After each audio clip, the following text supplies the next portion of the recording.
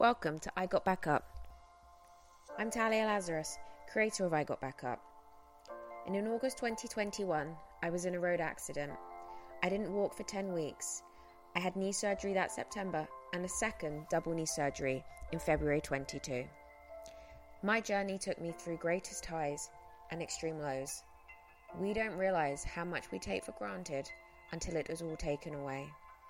The day I was able to get a glass of water all by myself was one of those little moments in life. Everyone has a story, and as humans, we always talk about when someone is back up or how something happened, but we don't discuss the middle part, the recovery, the journey, the darkness, the continuous roller coaster of ups and downs. It's a taboo subject for most, but here it's not. You have a chance to change your story, your outcome, your next chapter. You can face all your hurdles, obstacles and walls with us and those around you. You are not alone. We recover together. Today I'm chatting with Katie Avery. In 2019, Katie was involved in a really bad road traffic accident while still at university. As an osteopath now herself, Katie can relate incredibly to her patients. However, as much as it was a dark journey for her, she actually wouldn't change it. You don't have to stay where you are. You can move forward and embrace today just how Katie continues to do so. How are you doing? I'm good, thank you. How are you? I'm good, thank you. So just obviously you want to tell us a little bit about yourself and your background and your story. Yeah, okay, cool. So I'm 27, my name's Katie, and I work as an osteopath. So a few years ago, I was in a road traffic accident in 2019, which was a really bad road traffic accident. And during the accident, my foot was on the pedal, and the impact of the car accident went up my leg and shattered my entire ankle. So I was obviously rushed to hospital, and I had something called an X-Fix put onto my leg. And I had that on for, I think it was about a week that I had that on for. And the surgeons there basically said to me, we can't do this operation. You have to go to a London hospital. So they transferred me out after a few days waiting to King's College Hospital. And then at King's, I had to wait, I think it was maybe another 4 or 5 days for the operation. And then they took the X-Fix off, and then they did like it's called an ORIF, so open reduction internal fixation. They basically fitted my leg with like loads of titanium and loads of pins to basically hold it all together and help it heal. So that was that. And then I spent about, I think it was about 14 weeks non-weight bearing. So it was a really, really long time, you know. It was the end of the year, so all of Christmas, all of New Year, I was in a cast non-weight bearing, which is actually probably, as you know, like one of the most depressing things ever. Not being able to weight bear is horrendous. And also, you don't even realise, even just being in a cast is horrible. Like, it's actually horrible. I remember that within the first few weeks, my leg had wasted so much that I had to put my whole arm into my cast. And then because of that, the cast started moving against my leg, and it was rubbing. So then actually I got pressure sores on my ankle because of the movement, which was just like, I've never felt. I think previously I actually said the pressure sores were more painful than the actual break itself. And I just remember going to the hospital, and I was like, this is just insanely painful. Like, you have to check it out. And they cut off the cast, and like the back of my ankle was basically black where it had been rubbing against it. And they were like, okay, I think we're just going to put you in an air cast boot now. After that, they just didn't put another cast back on. And I had an air cast boot on after that, so it wasn't as bad with the moon boot, but they're very heavy. Like, I don't know how heavy they are, and I thought, oh, I've come all this way, and now I've got to like put this heavy boot on, and I was like really upset about it. But you get used to it like so quickly. Yeah. So then I was in the aircraft boot for, I think, like another 2 or 3 months.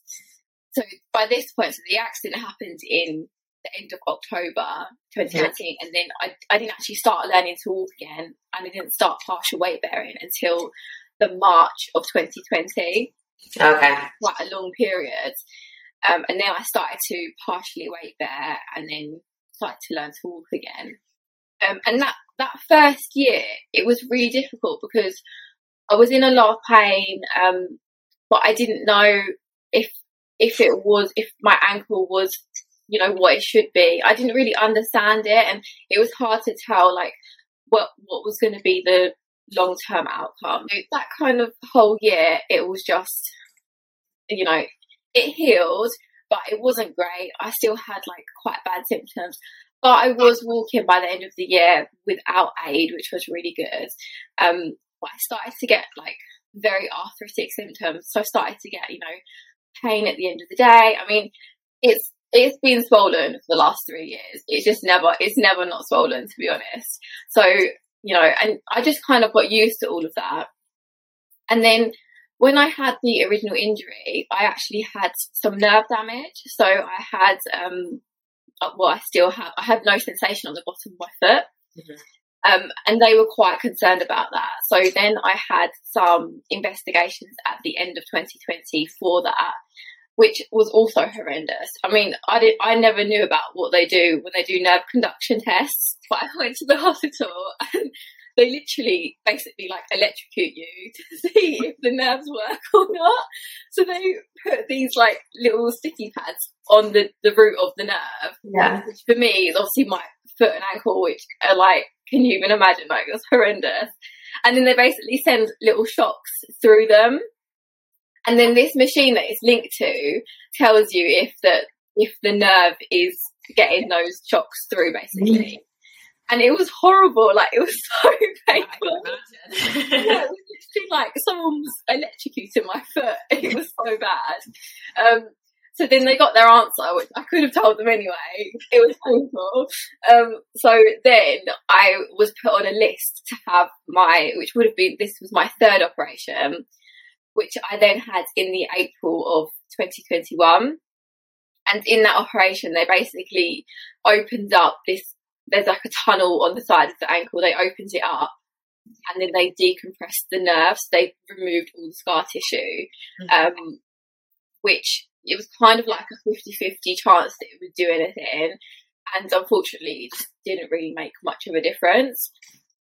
So all this while this was all going on, I had gone back to university at this point. So I was continuing with my degree and stuff, which in itself was really hard because, you know, I wasn't fully functioning and I was on like my clinical placement. So I was seeing patients, I was treating patients. And that is actually quite hard in itself because I do think that people maybe have a perception that, you know, I have to be of like perfect health to be able to perform my job to the best of my ability. And then in the May of last year, so May 2021, my ankle just got like so much worse. And it really, really started to deteriorate.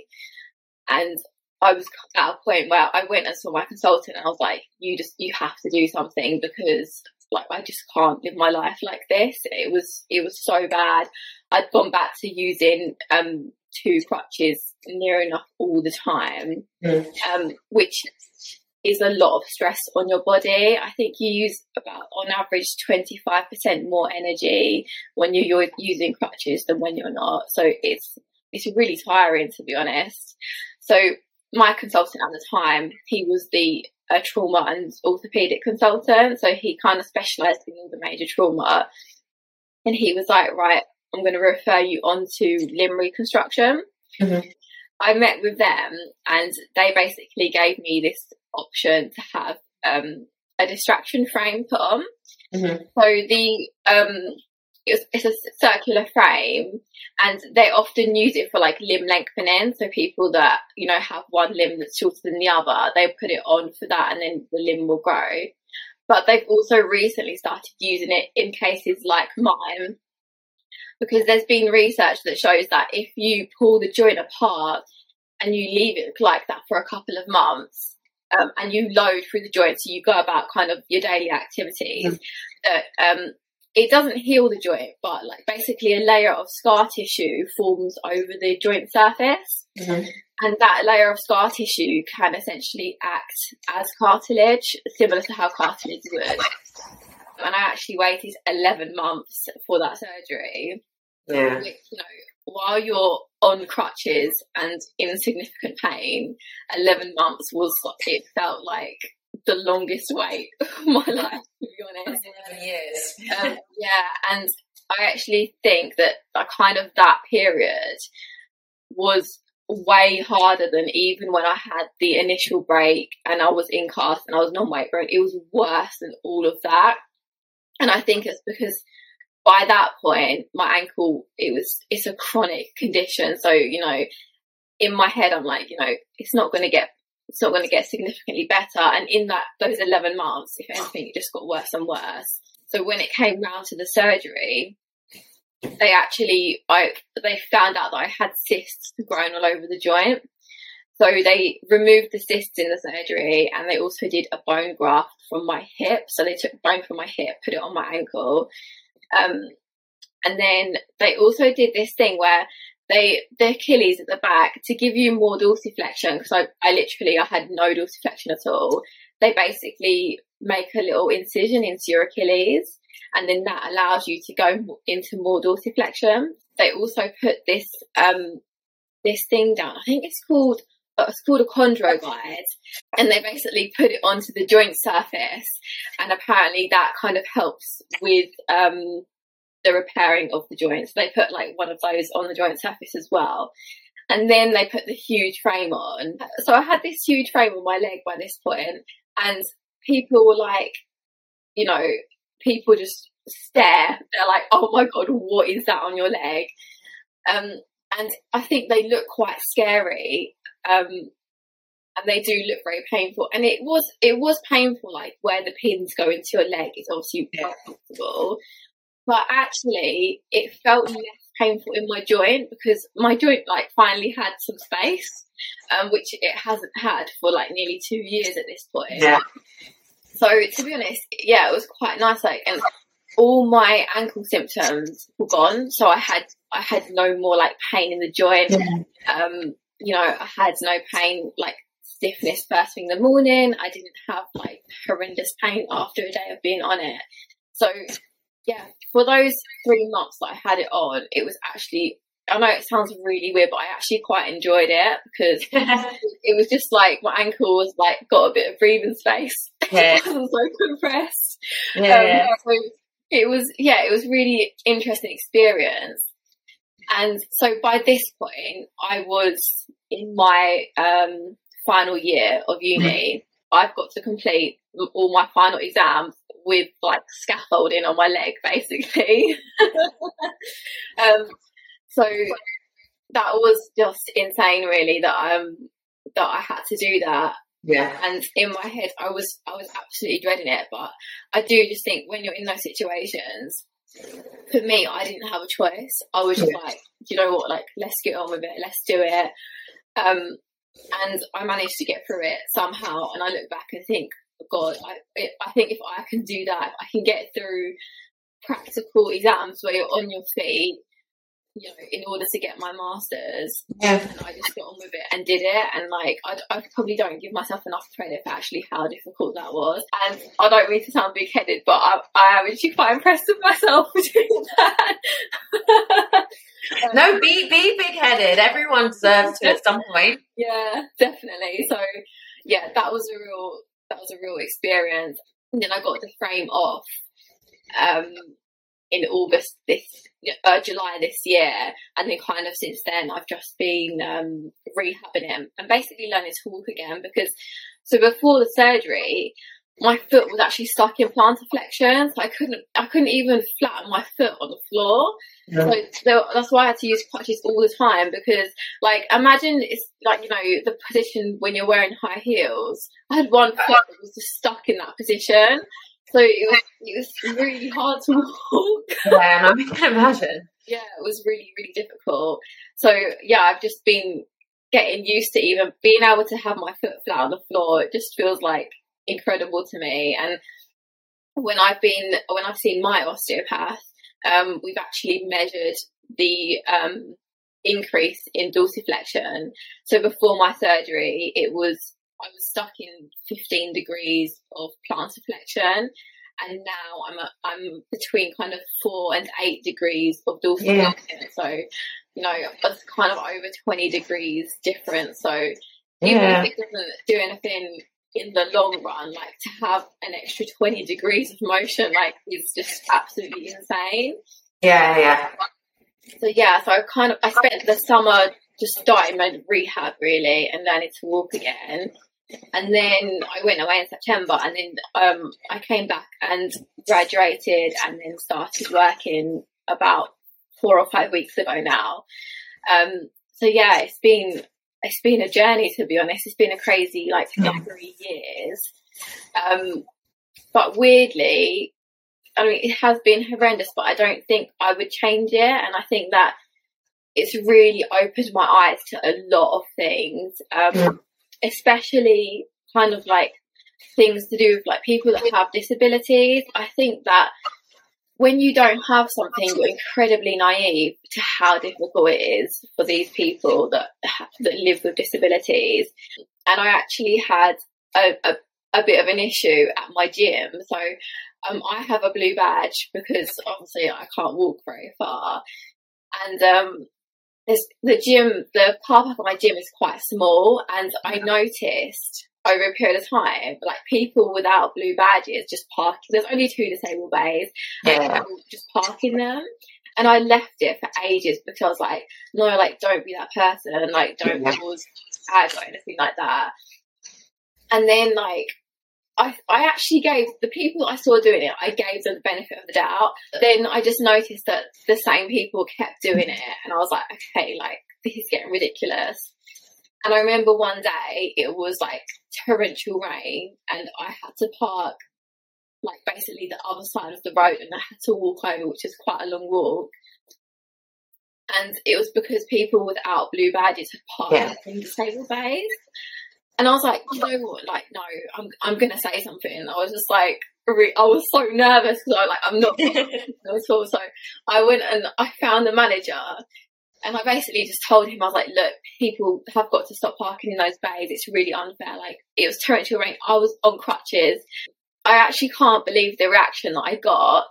He actually defended them, and he was like, oh, well, the thing is, you know, it's like, it's limited time in that car park. So, you know, they probably just do it because, you know, they don't want to park far away, because when you've got clients back to back, and I literally couldn't believe what I was hearing, and I was so upset. And anyway, I spoke to my friend about it. I was really upset about it, that was the reaction I had got. Yeah.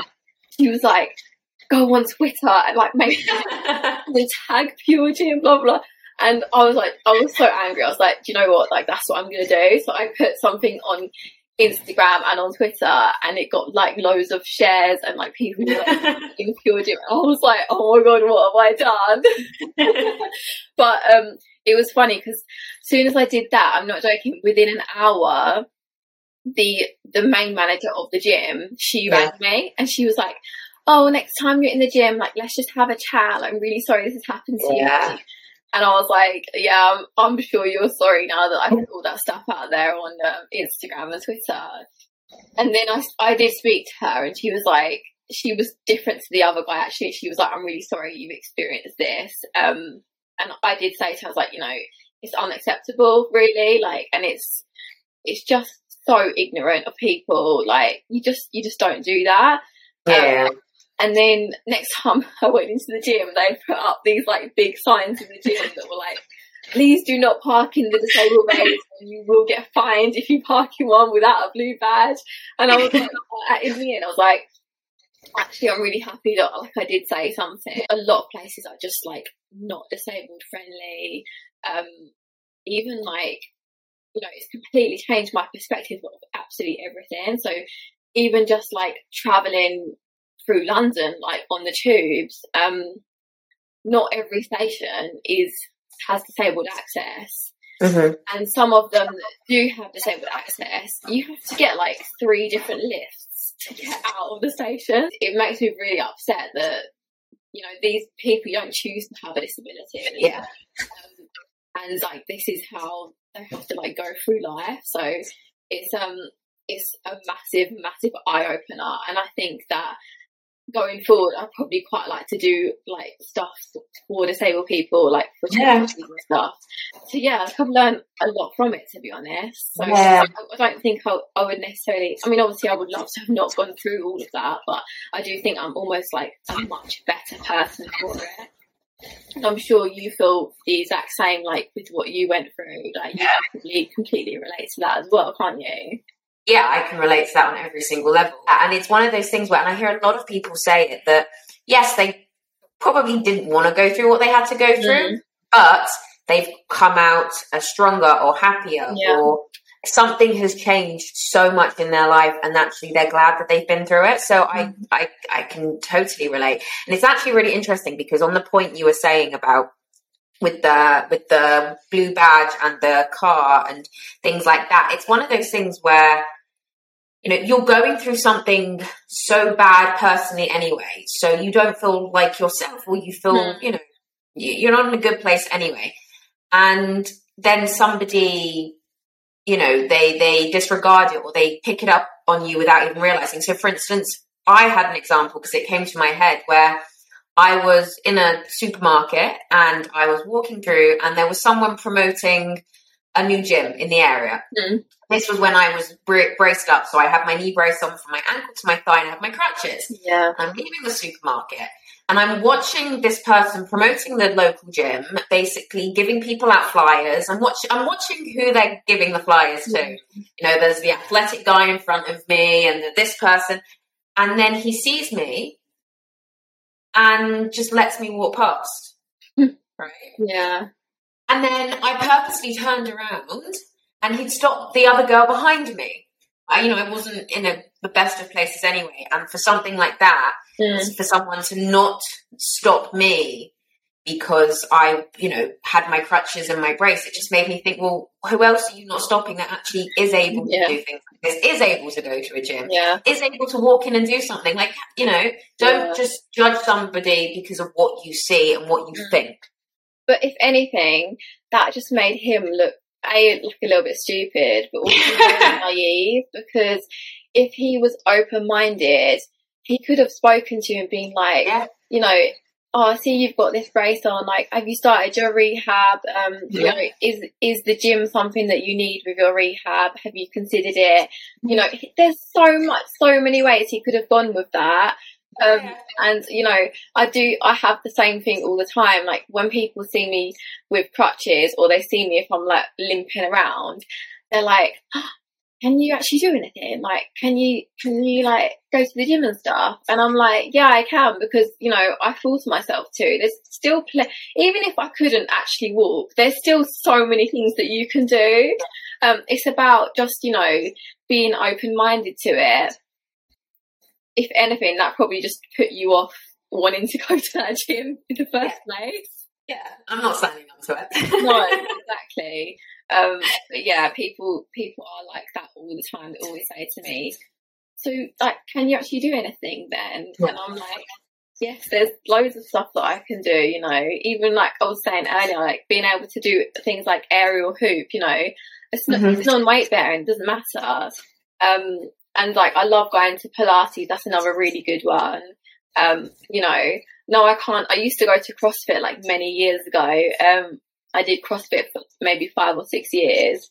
It's stuff like that I can't do anymore, because like that is, you know, it's so high impact that I just wouldn't be able to do it.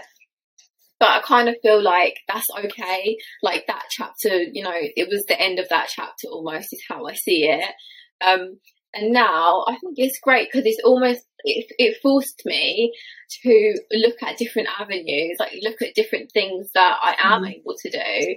You know, if I wanted to, I even looked at like joining a rowing club, you know, because I can sit down and row, like it's fine. Yeah. I'm not going to be running marathons or anything, but to be honest, I was never much of a runner anyway, so I'm okay with that. Yeah, oh, never mind. I always said that to people like from really early on.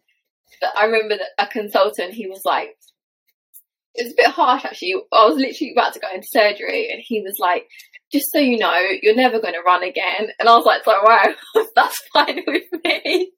But anyway, yeah, that was a bit, that was so random when he said that. But also, just because you can't do X, Y, Z, you can try, you know, ABC. You know, there's if you can't do one thing, then try another thing. So it's like, yes, I maybe at that time probably couldn't have joined the gym. I don't think I was at that point where I was, but I was doing other things at the same time. So it's one of those things in life where, you know, you used to do CrossFit and, you know, now you've found other avenues, and it's you're right. It's like closing a chapter of something that used to be and opening a new chapter to the next part of where you are in life. yeah. And I guess that's also like when you said, you know, you know, being able to do your finals with, you know, with the scaffolding on your leg, you know, you said to yourself that, you know, to know that you were able to do that, I guess you've probably transitioned that into your whole life as well. To know that you were able to do that, it kind of makes you feel capable to, if I could do that, I'm strong enough to do other things. Yeah, definitely. And I think that a lot of the time it's just mind over matter. So it's just, you know, when I am presented with something to do, I often think, like for instance, when I was starting work, I used to say to my osteopath, I don't know how I'm going to do it. I don't know how I'm going to get through the day. You know, how on earth am I going to spend all day on my feet treating patients? And I always remember from really early on, he always said to me, like, don't worry about it. Like, you'll figure it out. Like, you will manage it and you will do it. And he was right. And I'm not saying it's easy because it's not easy. Like, after I've seen a full day of patients, like, it is really painful. But it's about finding a way that I can get through the day. So just little things like, instead of having one big break in the middle of the day, I'll just have a couple of little ones throughout the day where I can rest. I do a lot of stuff seated. I think I was just so daunted by the fact that, you know, how am I going to get through this? But yeah, I just, you know, you learn what works for you. Even little things like, because I'm self-employed, I decided that I'm not going to work weekends and I'm also going to have a day off in the week. So that also works really nicely. Cause you know, I have to know my limits. I have to know how much my ankle can take. So a lot of it is just, you know, kind of getting used to your new normal, I think would be the best way of putting it. Yeah. And it is interesting. And another thing that was really interesting was, actually traveling as someone who is less able, because obviously with COVID and stuff, I hadn't travelled at all, and I've been like, you know, had so many surgeries and stuff that just, you know, it just hadn't happened. So this year was the first time that I had actually travelled, and travelled as someone who is less able. And I have to say, like, the UK airports were really good. So they offer assistance and they basically just come and get you, and like if your gate is far or you can't walk, they basically just wheel you to the gate, and then they get you onto the aircraft first, which is, you know, it's really good, and they're quite reassuring and stuff as well. So yeah, it's, you know, it's a whole new experience. I feel like you have to think more about stuff. And I think that's a luxury that, you know, obviously not everyone has the luxury of just going out and not having to think about doing stuff. So I do think that when you're more able, that's something you definitely take for granted. Like, you definitely, you know, even just being able to pop out to the shops is something that I think people just take for granted. And, you know, it's quite nice really, because everything that I've been through, I can really relate to my patients now. So like when my patients come in, like I had a lady in yesterday and she had one knee replacement and now her other knee is painful. She was like, she got really upset and she was crying and she was like, you know, my whole life has changed. And I literally was like, I get it. Like I know where you are. I completely understand. But you don't have to stay where you are now. And there's stuff that we can do to help you move forward and to help you avoid having another replacement on the other side. And I think, you know, that's quite nice really, because now I have that empathy. I'm sure you'll agree is that like you don't really know what it's like until you've been through it. No, I agree. And I think it's funny because you've probably had the same thing where you've had people like when you did your knee. I bet you had people that were like, "Oh, I did my knee once. You know, I sprained it when I was out on a run," and you're there with like your knee brace on your ankle to your hip, and you're like, "Yeah, I did have that. Not the same thing, but thanks." I did. I had a few times like that actually.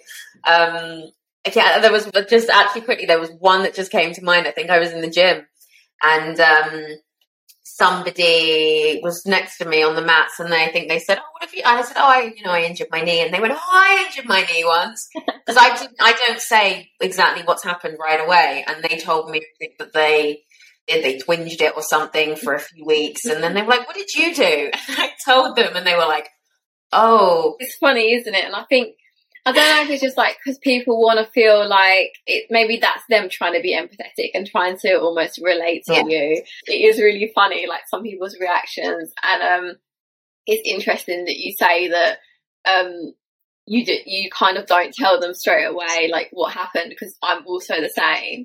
And sometimes I'm like, oh, like, where do I draw the line? Because I never know really what to say to people. And a lot of the time now, I find that because obviously a lot of my patients pick up on it, and I don't really know what to say. I'm just kind of like, oh yeah, I've hurt my ankle, or like, you know, I've got an injury, and I just try and change the subject. So yeah, it's been a bit of a journey, to be honest. But yeah, it's good. I feel like I'm at a point now where I'm a lot more aware of things, and I'm not as kind of naive, and I definitely don't take mobility and stuff like that for granted anymore. So yeah, it's interesting.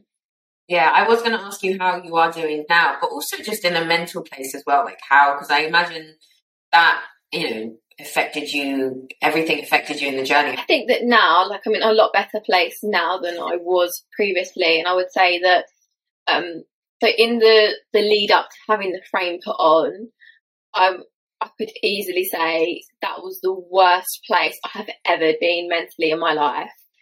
And I can only describe myself as like, I was a hermit, a complete hermit. Like, I would just stay at home. At the time, I used to work a reception job because I previously did sports massage, which I had to give up. I couldn't do anymore, so I switched to reception.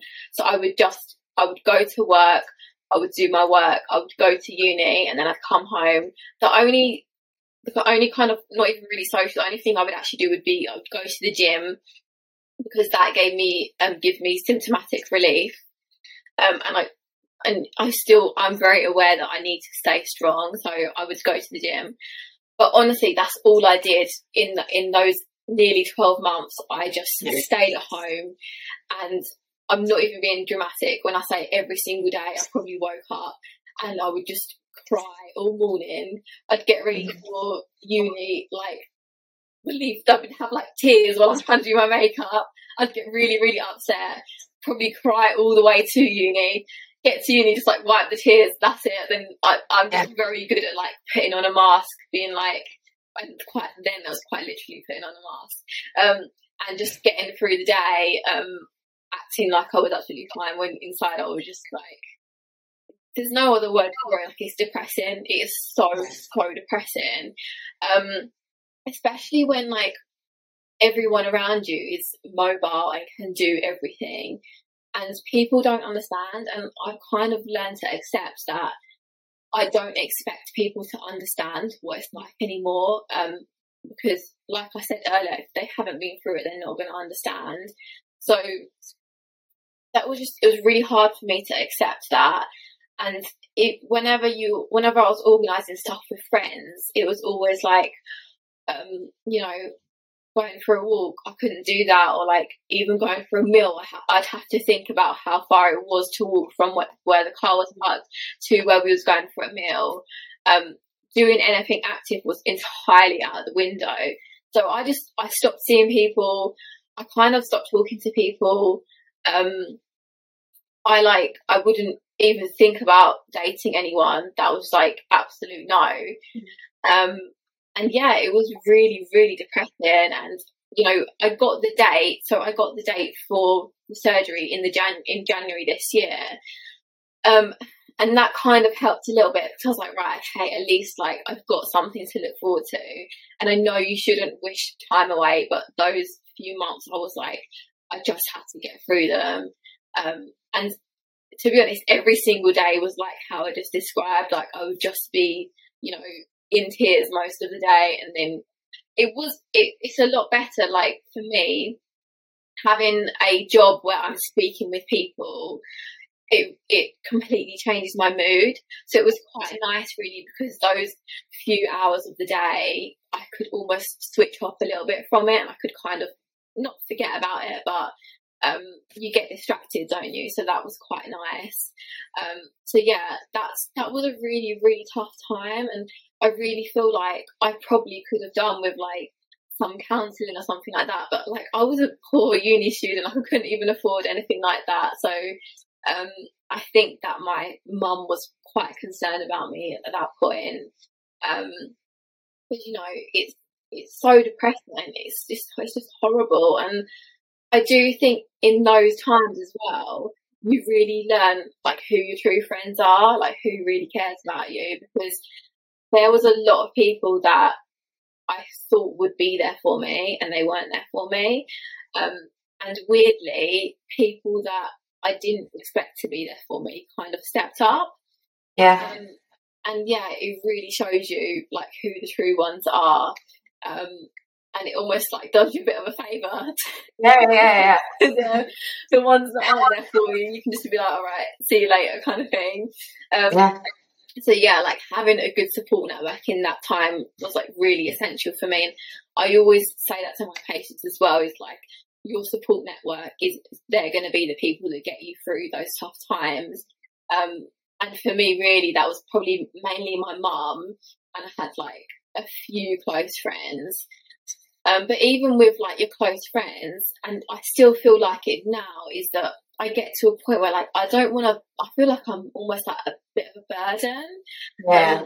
And like I don't want to be messaging them every day and be like, oh, I'm in so much pain, I'm having such a bad day, because like after a while I think they're probably going to be like, oh my god, that's all she ever goes on about. But that's kind of like, when that's your whole life, you just need to like vent it to someone, don't you? Yeah. But yeah, and it was really strange, because like literally as soon as I got that frame on, it was like the flick of a switch. Like I felt like there was hope again, it completely changed everything. And something that I think people thought was going to be quite a depressing period of time and quite difficult, actually I quite enjoyed it. Like it was painful, like I got infections in the frame and that was horrendous, but I feel like, I've been through so much pain at this point that pain honestly doesn't faze me anymore. Like, I've accepted it's just something that I have to live with. I am going to have pain for the rest of my life. But yeah, it was more, I can actually move my ankle. I can actually do stuff on it and it doesn't hurt. Like it was brilliant. Yeah, it was really strange. It was almost like overnight I was like a completely different person. And I would say that where I am now is that like I'm much, much better now. I think that but my ankle is still, it's not perfect. It's not, at the moment, it's not where I want it to be. Yeah. But I think I'm much better almost at like coping with that. Yeah. And just kind of, I have to accept that, that is, there's still options for me, but that's kind of like my reality. And that's, you know, I've just kind of learned to cope with that. But those few, well, nearly 12 months were awful, really, really awful. And I'm sure it was probably kind of similar to when you was, would you say like when you was non-weight bearing was kind of the worst period?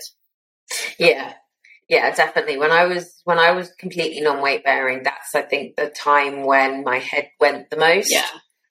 100%. Like the tiniest, most what you'd say is irrelevant things in hindsight used to make me cry, but they weren't, you know. And like it's things that were taken away from me that I didn't even realize, you know, every day before I was doing. Yeah, when I was non-weight bearing, it was the weirdest time to be in. So to go your whole life walking and doing something to them being told you're not allowed to put your foot down. It's like, what? What do you mean? How do I get a glass of water? Yeah, and I think a lot of it is the independence side of it as well. From you. And that's something that even like still now that I do struggle with, is that learning to ask people for help is quite difficult when you've been like a grown adult and you've never had to ask anyone for help. Then asking people is like, it almost hurts your ego a little bit, doesn't it? And I'll never forget, like, same as you, when I was non-weight bearing, and my shower at home, it has double doors, so you have to obviously open it like one hand on each door. Yeah. But I was on crutches, so I couldn't open the doors, and so my mum had to help me. And I remember one day I was just like, what is my life like? I just sat in the shower like in tears. I was like, I can't even get in the shower without my mum helping me. And I think I was like 25 then. I was like, I'm 25 and my mum has to help me in and out of the shower. Like, is this how I'm going to have to live my life? Obviously, like, that was a bit dramatic. Like, I can get in and out of the shower. Like, it's fine. It's not a problem. But, you know, in that moment, it's horrible. And that is your entire reality. And I think when you see it having an effect on your friends and family as well, like you almost feel like such a bad person. Like, I remember, you know, it was really stressful for my mum. Like, she had to do so much to help me on top of still doing her full-time job and like running a household and everything. And it makes you feel so bad. And, you know, but what can you do? Like, there's nothing you can do. And at the end of the day, like, we're lucky that we even had those people to help, because I'm sure there's people out there that literally have no one. I'm very privileged to be in the position that I was like, you can have people there to support you. And so, a lot of lessons learned, really. Yeah, but that's like the thing is, you said, you know, in a way you're grateful for what you've been through, because, you know, now you know more so what you want to do and how you can help people, which is, you know, it's fascinating.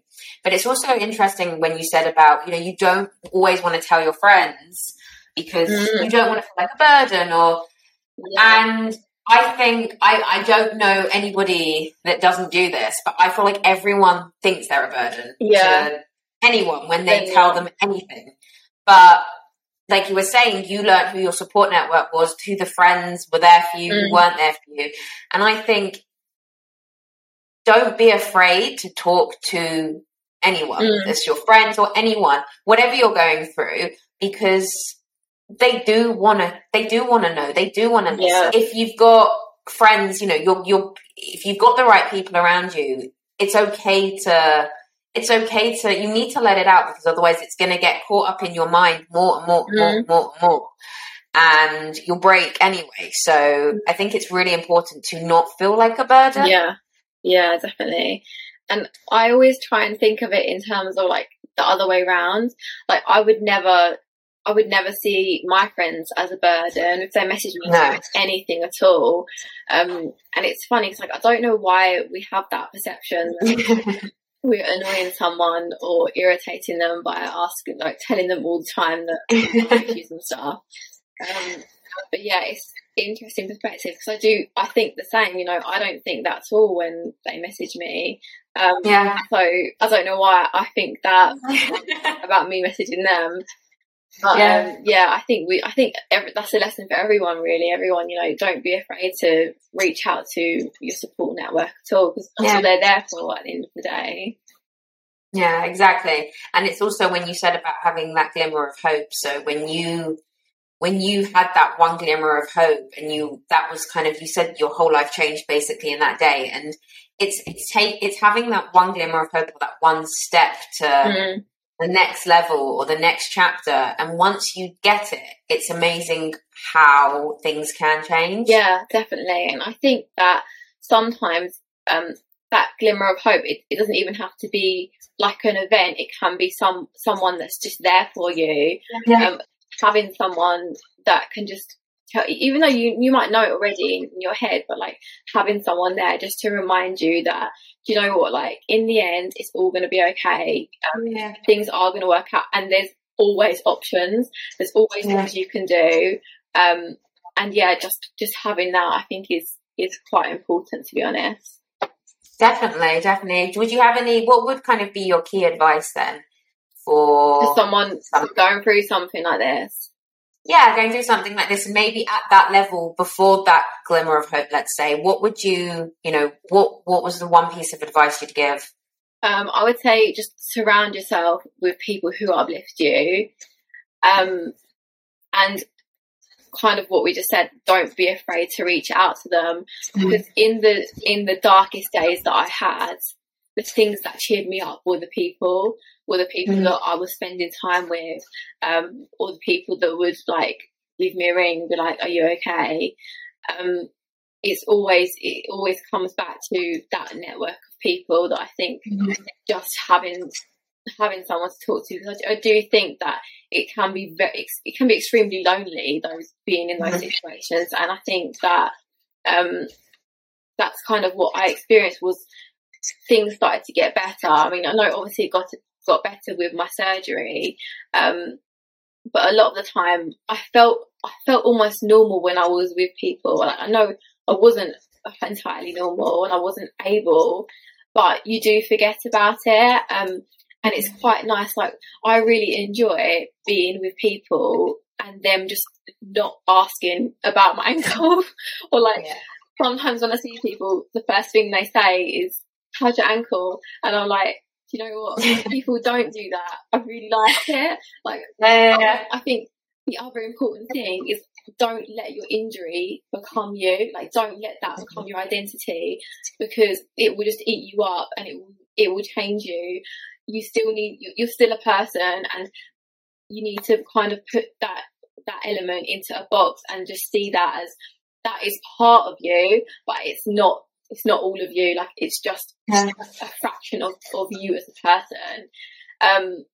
Because, you know, it will just become your entire world, and you'll forget everything else, and all you'll ever think about will be that.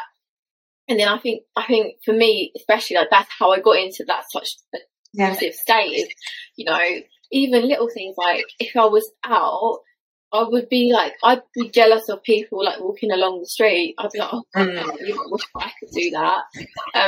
So yeah, like, don't let it become your entire identity. Just let it be part of you, and it will change your personality and will change who you are as a person for the better.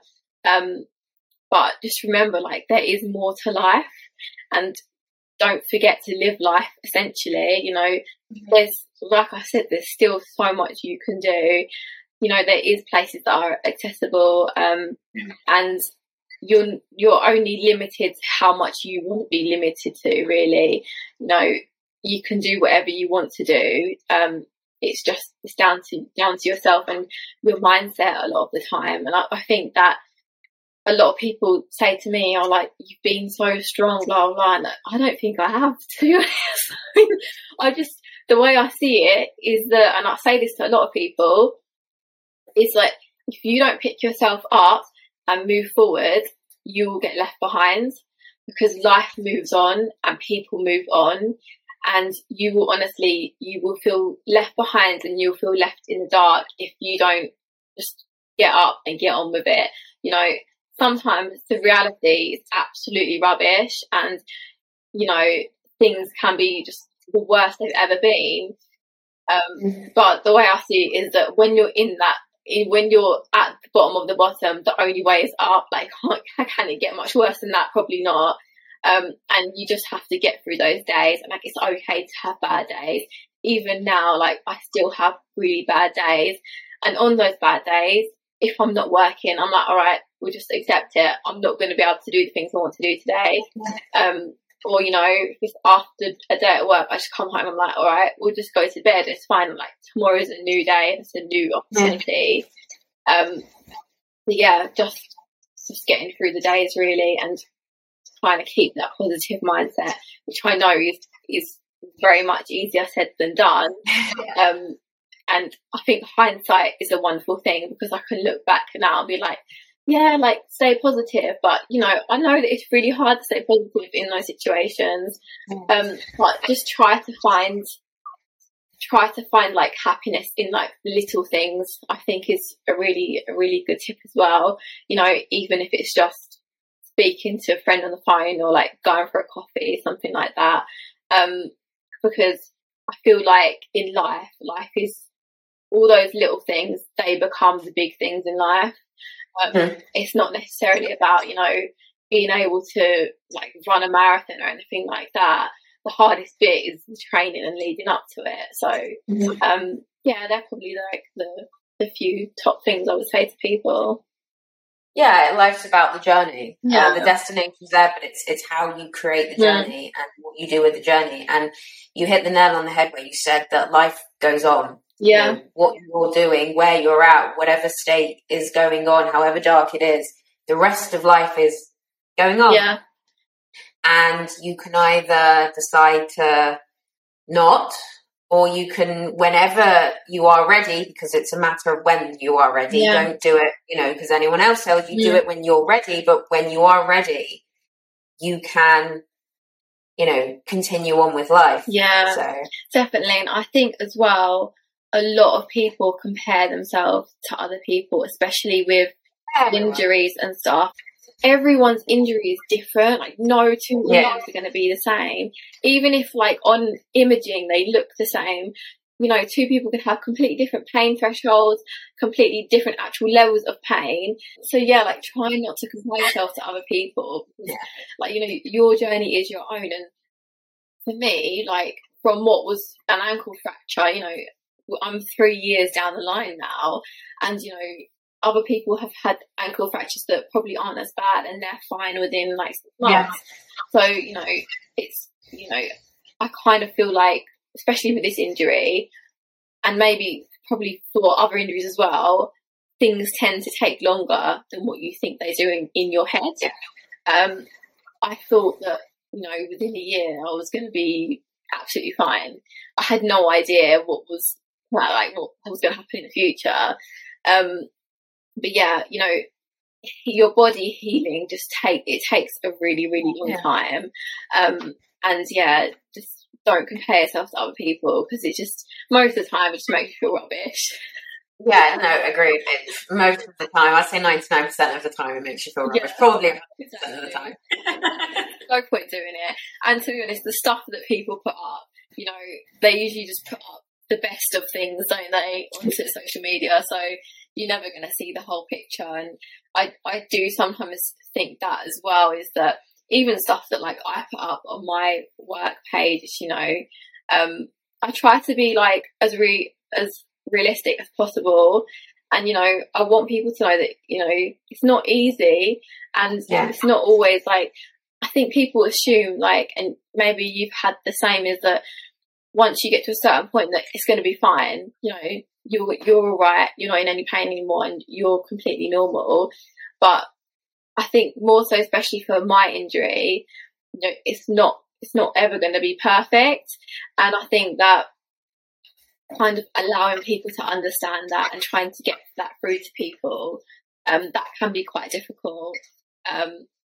I used to really like sugarcoat it, and I used to just be like, yeah, I'm fine, blah, blah, blah, because I just like couldn't bother to talk about it. Whereas now I'll just be like, yeah, it's not great, and then I just change the subject. I just don't, like, it's so long to get into. But yeah, I think just don't compare yourself to other people, like, and it's okay for things to take longer. I think you get there in the end, but I think people just, you have to be a bit more realistic.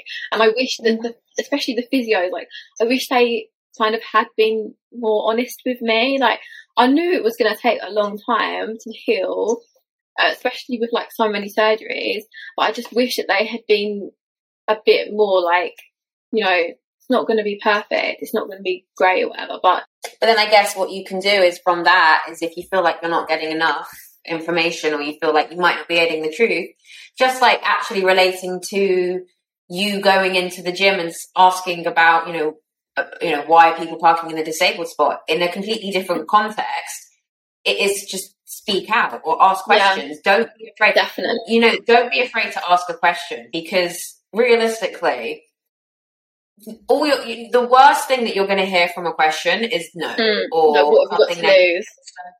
Yeah, and if you don't ask questions, whatever it is, and I'm talking about anything in life, if you don't ask something, you'll never actually know the answer. So that can relate to like you going into the gym and saying, why are people parking in, the disabled spots? And had you not done that, you would have never got, the things happen after. Yeah. And just like in hospitals or wherever it is, if you think that you're not getting everything you want, or you have a question and it hasn't been answered, don't be afraid to ask it. Yeah, definitely. And I've actually had a lot of patients who come in and they've been to see a consultant in the hospital, and then I'll say to them, oh, what did your consultant say? Or they're on the list for an operation, and I'll be like, okay, what operation are you having? And they don't know.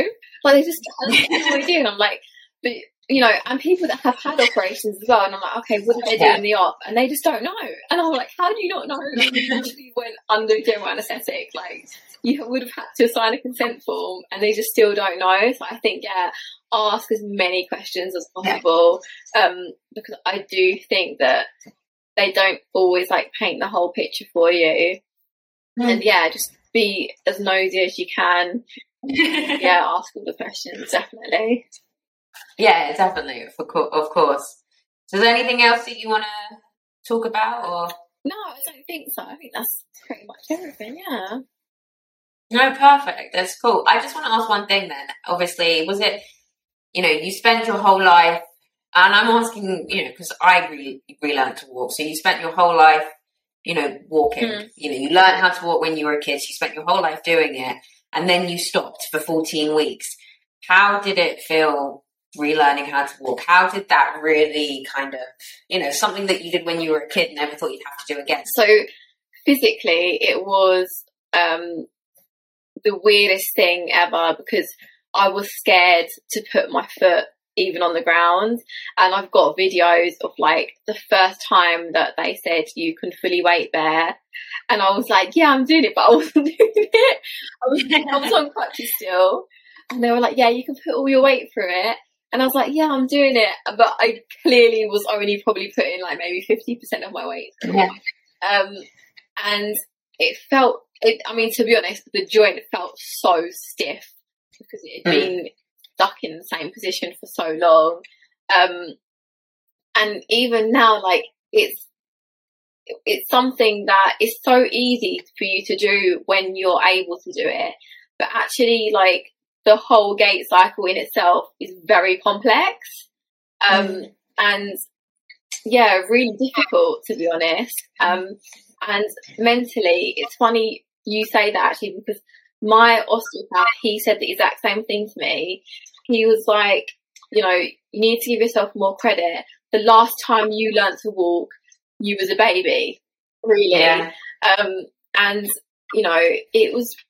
it still is. It's really difficult.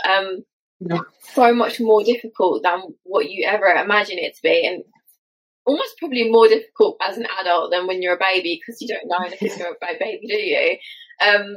But yeah, like, definitely mentally challenging. And if anything, it's like, it's scary because you've like broken that joint, and then now you're having to put all your weight through, which you haven't done for so long. But a lot of it is just actually like the mental side of it is really difficult. And I remember that, like, I used to be scared that when I first put the weight on it would just break again. Yeah, I had the same. Just like, which is ridiculous. Like, obviously that's not going to happen. but Yeah. it's something that goes through your head, like, oh my God, like, am I allowed to put all my weight through it? And I remember actually saying that, like, is it okay to do it? Like, it's not going to break, is it? And like, no, it's not going to break. But yeah, it's terrifying. It's absolutely terrifying. Actually, when I look back on it, like when I just come out of the cast, I think I almost like kind of blocked some of it out, to be honest. Like I don't actually really think about that often. But yeah, and as well, like you don't really. I had never broken a bone, so I didn't know what it was like. But it then actually takes such a long time to relearn to walk again, because the way I did it with my consultant, he was like, the first 3 weeks, I was allowed to put 25% through that leg, and then the next 3 weeks it was like 50%, and then 75%. Yeah. So already, like you're up to like over 6 weeks, like nearing on 8 weeks of just that part until you're actually fully weight bearing again. Yeah. And then it's like a really weird feeling when you like fully weight bear through the joint again. Yeah. And it takes, like, I'm sure you're the same, like, it takes like a lot of getting used to almost, doesn't it? Yeah, definitely. And a lot of like trying to conquer that fear of just, you know, it's okay to just like put all my weight through it. Like, it's fine. It's not going to break. Yeah, it's definitely difficult. Yeah. Yeah, it's getting over that first piece of fear, whatever bone, whatever, you know, muscle, anything, even if it's something that's not physical, something that's changed in your life, and then you redo it again, or you go back to it again. It's that first time you do it, it's terrifying beyond belief. Yeah. But if you can do it that once, I think everyone, especially you, need to give yourself so much credit, because if you can do it that once, then there's nothing stopping you. Yeah. And if you can do it, then, you know, there's so much more that you can do from that. Yeah, definitely. So, yeah. Yeah. Well, this has been perfect. I've enjoyed every moment. Yeah, it's been really good. Thank you. It's like therapy. I know. I was thinking that earlier, actually. I thought, do you know what? It's going to be quite nice to just let it all out. But that's the thing. It's everyone can let it out in whatever way, shape, or form they want. And that's one thing as well, though, is not a lot of people do talk out loud. And suddenly, you know, the episode is all about you to talk about anything you want out loud. So it is like therapy. But every time you speak out loud about anything, it's almost like therapy. Yeah, it is actually. And I always say to people, you know, I'm an osteopath, but I think half the time I'm a therapist. Most of the time, honestly, people just tell me all about their troubles, what they're going through, and like, you know, it's appointments are often similar to the conversation we've just had, and you know, people telling me all sorts about their life. But I do think, you know, when you talk about stuff, it does make you feel better. Like, just get it off, just get out into the open. And yeah, like we said earlier, is that, you know, just talk to people. Like, it's okay, you know. That's what your friends and family are there for, so definitely utilise that. Yeah, but it's been great. Thank you. It was a pleasure to have Katie on the show. Thank you for joining. Life really does go on, with or without you.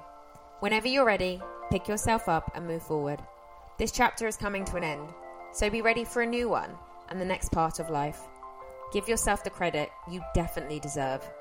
I'll see you next time.